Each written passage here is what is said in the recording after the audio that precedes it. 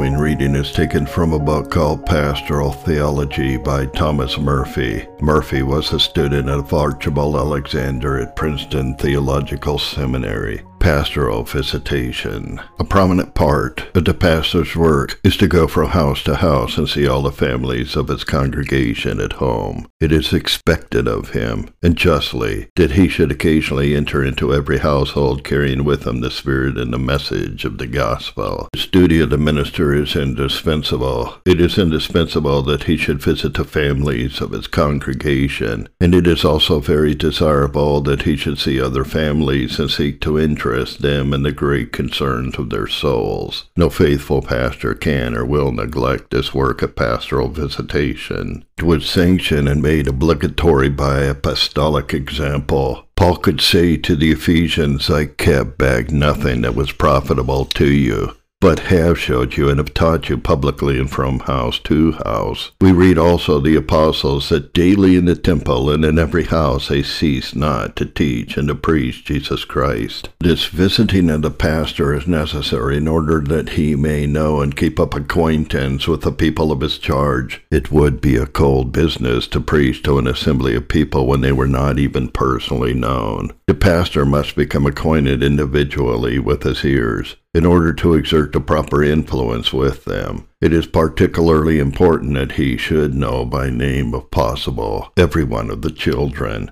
The minister possesses a great source of influence who knows every youth and child of his congregation and can call them by name, as well as take them by the hand when he meets them. It is no easy task to keep up this acquaintance with every one, young and old, in a large congregation. It requires painstaking to do it, and there is no other way in which it can be done so well as by seeing the families and becoming acquainted with them at home. Unless a pastor is in the habit of calling frequently upon the people of his charge, it is difficult to see how he can keep up a proper interest in them. How can he have the necessary pastoral attachment to them if he never sees him excepting casually on the Sabbath? Moreover, how can he so well show his interest in them? It is obvious that a pastor should cultivate the affections of his people. He should endeavor to draw them to himself in order that he may thereby be enabled to draw them to Christ.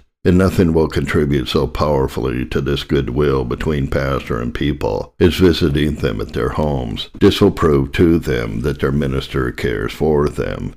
Resulting attachment and confidence will more than repay for all the trouble that may have been taken. Even when visiting is not directly beneficial in spiritual things, it will produce this kindly feeling. It will prove a bond of friendship. The people will listen more attentively to the words of the minister, whom they love. He will have far more influence with them, and they will help him more cordially in every work for the upbuilding of the kingdom. It is necessary that the pastor should go amongst his people in order that he may become acquainted with their spiritual wants and trials and temptations, in order that he may sympathize with them in their joys and sorrows. There are sorrows of soul, troubles and perplexities of spirit about which many long to consult him, who is their spiritual guide and friend. Deeply important to the pastor are the questions: who of his dear people are doubting their salvation? Who are tempted? Who almost given up in despair? Who inquiring the way of life? Who is almost in the kingdom?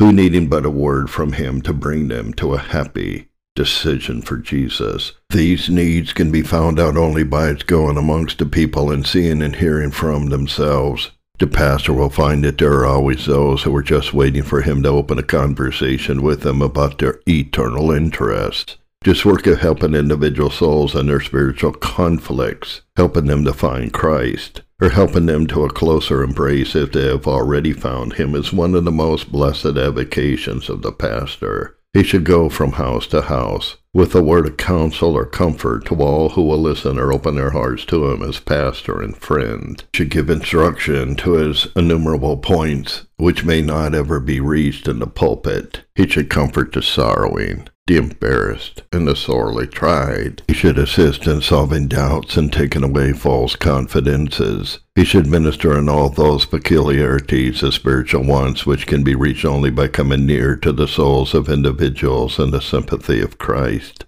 mingling with the people, going from house to house among them, hearing their views, learning their aspirations, and ascertaining their needs, knowing their trials, sympathizing with them, participating in their joys and sorrows, and learning to love them. We have an eminently valuable method of gathering both manner and motive for preaching. We may learn from the godly of them a religious experience that will be fresh and precious. From the ones that we meet, we may know what to preach and how to shape our discourses so that they may be the most profitable. Then the love for the people which we gradually acquire by associating with them will compel us to preach with an earnestness that is bent on their spiritual welfare. We will then plead with them as with friends who are dear to our hearts, as no others could plead with them.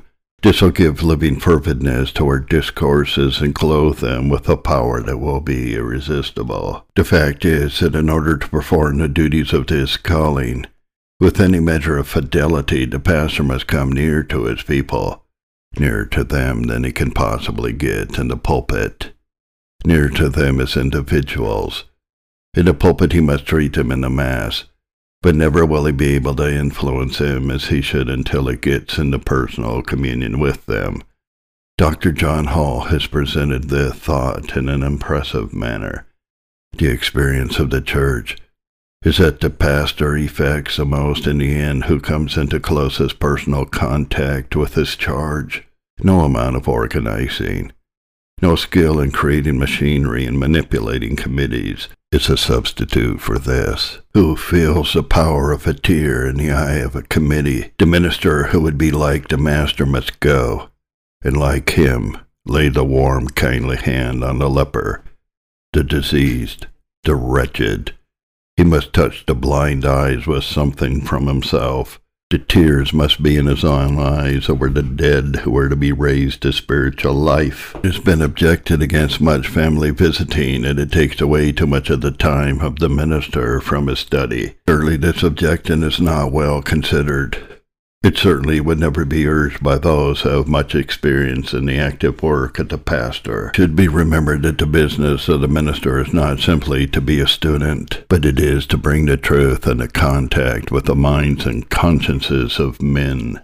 Can it interfere with that work to go amongst men and learn their wants and susceptibilities, to get near to their hearts, gain their affection, and open the way for their reception of God's message? Is not this one of the best possible methods of learning how to preach and how to study? Besides, let it be remembered that it cannot possibly be a waste of time for a pastor to engage in that which is one of the most important elements of his calling, even the personal oversight of the flock. The great shepherd is committed to his care. This deeply important work of pastoral visitation can often be conducted to the great profit of the people by ministers who have not great powers, preachers, sometimes persons who may not be able to attract in the pulpit, can make up for the deficiency by their success in preaching from house to house. Then, not one pastor in 100 can be eminently successful, and continue so unless he visits his people. The attendants will not keep up when this duty is neglected.